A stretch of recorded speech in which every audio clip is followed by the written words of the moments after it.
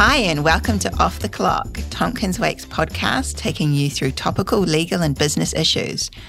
Today, we're doing a special on the new Fair Pay Agreements Act, the biggest employment law change in decades, and it's going to affect nearly all New Zealand employers, and it comes into force this week on the 1st of December. I'm joined by Daniel Erickson, employment partner at Tompkins Wake. Today, Daniel and I are going to talk about what fair payment agreements are and who they apply to. And then in the second part of this two-part podcast special, we're going to talk about how the bargaining process will work for employers. Daniel, this is the biggest change for employers since the Employment Relations Act replaced the Employment Contracts Act over 20 years ago. What's the purpose behind this? I think at its core, the main purpose is to increase wages and provide better employment conditions for employees. It's really about increasing the bargaining power of employees so that they can bargain across a sector or across an occupation rather than individually or even in a traditional collective setting where it's workplace-based. Okay, so essentially the government's giving employees more bargaining power so that they can negotiate better work conditions, including wages. But how's a fair pay agreement going to do that? Fundamentally, it's strength in numbers. The Employment Relations Act has always recognised there is an imbalance in power between employers and employees, and one way to address that is to bargain collectively and to have groups of employees bargaining with their employer through a union rather than individually or in smaller groups. So I think the idea is that it will give the employees more power at that bargaining table because it will apply across that whole industry and across the whole sector. It's not going to be optional for employers, is it? No, once a fair pay agreement is in place, it will automatically apply to all workplaces and all employees that fall within the specific coverage clause of that agreement. All right, so we're talking about strength in numbers for employees. What will a fair pay agreement actually cover? So as a minimum, it will have to include a start and expiry date, and the term can be at least 3 years and no longer than 5 years. There must be a coverage clause which specifies the type of work or the sorts of jobs that are covered by the FPA, and it must be relatively detailed, so it has to have sufficient clarity that you can ascertain who's in and who's out effectively. It should cover the normal hours of work and wage details. The wage details will be a minimum base wage rate, and it's important to bear in mind it's a minimum. There's no requirement to pay that set rate. Employers and employees can agree individually to pay more. So they can't go lower, but they can go higher. Exactly, yeah, exactly. And it should also include whether or not that wage rate is exclusive or inclusive of superannuation contributions, so KiwiSaver, for example. There should be details around an overtime rate and when it applies, and penal rates. So are there penal rates for working on public holidays, weekends, after certain hours, etc.? There must also be details in that agreement for training and development and also leave and holiday entitlements, and whether it's the bare minimum in the Holidays Act or greater than that, that must be specified in the FPA.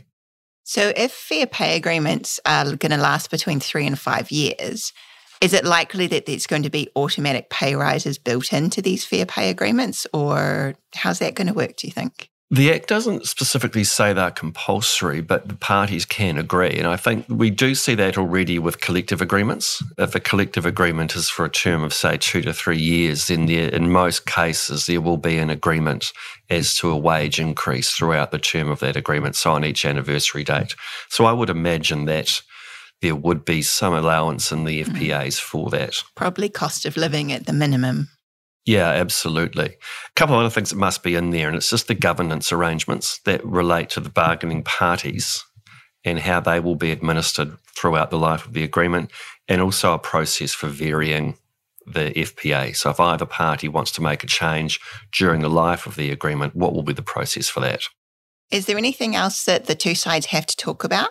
Well, there's a few things that they must talk about, and the Act says the first one is must discuss items, I guess you could call them. Now, they don't necessarily have to ultimately be reflected in the end agreement, and they are what are the objectives of that agreement, health and safety requirements, whether there's scope for flexible working arrangements, so working from home, working remotely, and arrangements relating to redundancy. So will redundancy compensation be payable to employees covered by the FPA?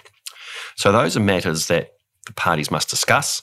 Whether or not they ultimately turn up in the agreement is ultimately up to the parties. Okay. So fair pay agreements are going to end up being pretty comprehensive by the sounds of it. And we've already said it's going to apply to all employers across a sector. But what does that mean exactly? There's two options effectively. There is an occupation-based FPA or an industry-based FPA. So an occupation-based FPA will be all employees who perform a certain type of work. So, for example, there could be an FPA that covers all commercial cleaners, and then that would automatically apply to anyone who's employed in one of those roles, regardless of where they work. You can have a slightly more narrow FPA, which is called an industry-based FPA. An example of that might be butchers or bakers that work within supermarkets. So it's limited to a particular sector or industry.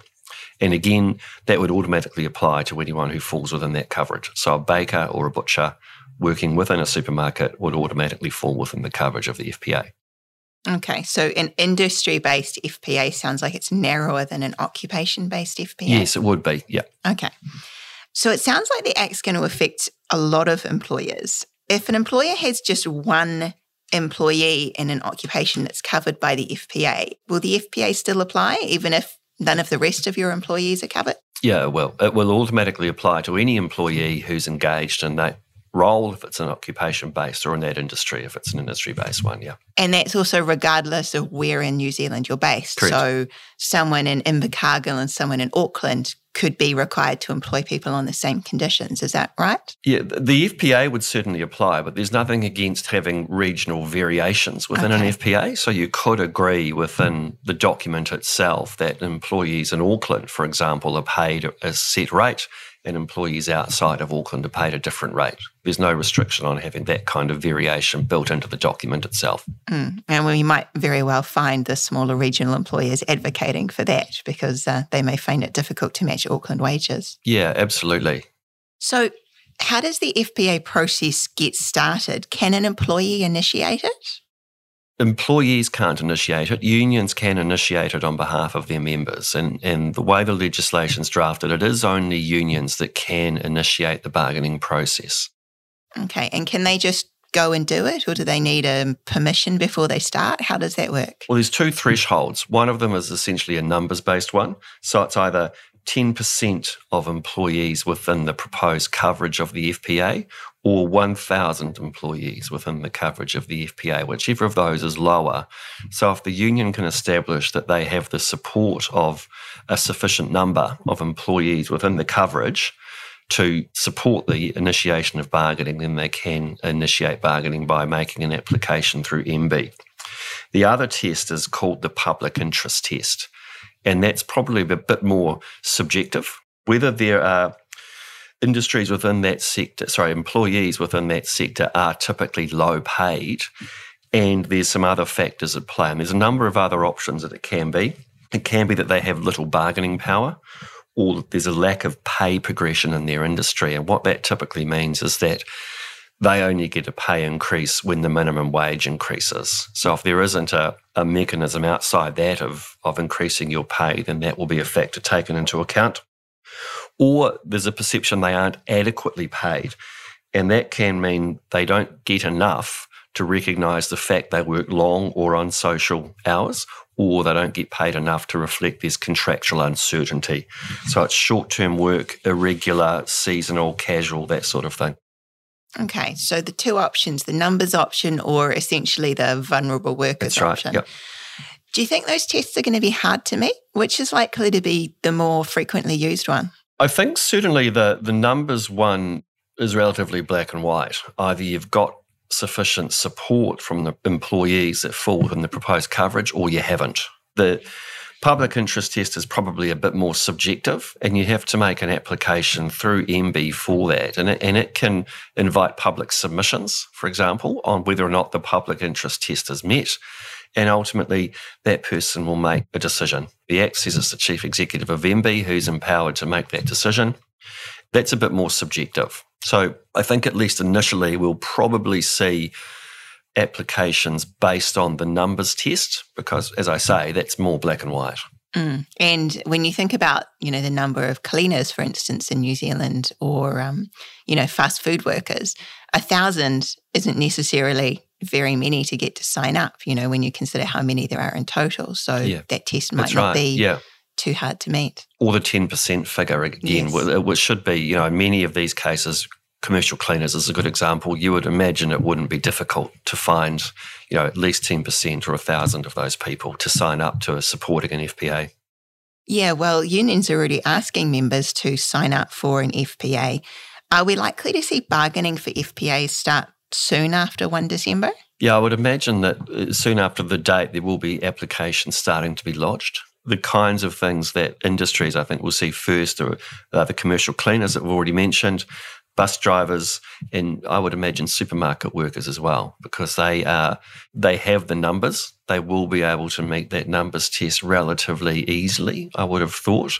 And they are also industries where there has been a lot of criticism from some that they are underpaid. So that's where I think we'll start seeing movement around that. And industries where there are already unions in place. So Correct. It's just a question of the unions asking their members to sign up rather than needing to recruit before they can do it. That's right. Yeah, I've also seen early childhood workers and rest home workers mentioned as ones who are going to be fairly quick off the mark. That's right. And again, those are workers where you would imagine having the numbers won't be a problem, and they are also industries that have been referred to as being relatively low paid. So these are kind of, I guess, the low-hanging fruit, the ones that are going to be the first off the mark. But do you think it's likely to spread to other occupations or industries? Yeah, I think in time, and there may be other industries, unions and other industries that may take a bit of a wait-and-see approach and see how the first few bargaining sessions go. And there's uncertainty, I guess, about the election result next year too. And the National Party has already indicated that they will repeal it. So it'll be interesting to see, whether that eventuates. Because potentially this could cover nearly every employer in New Zealand if all of the occupations decide to get in on it. Yeah, in theory it does. I mean, I think that it's intended to target lower paid workers. And so moving beyond industries or roles where there's that perception that they are underpaid, whether or not that happens remains to be seen. But, as you say, it's those industries where there is that perception that we are likely to see the movement. And that potential for sort of wide coverage is one of the reasons that all employers really should at least know about what fair pay agreements are and how they work.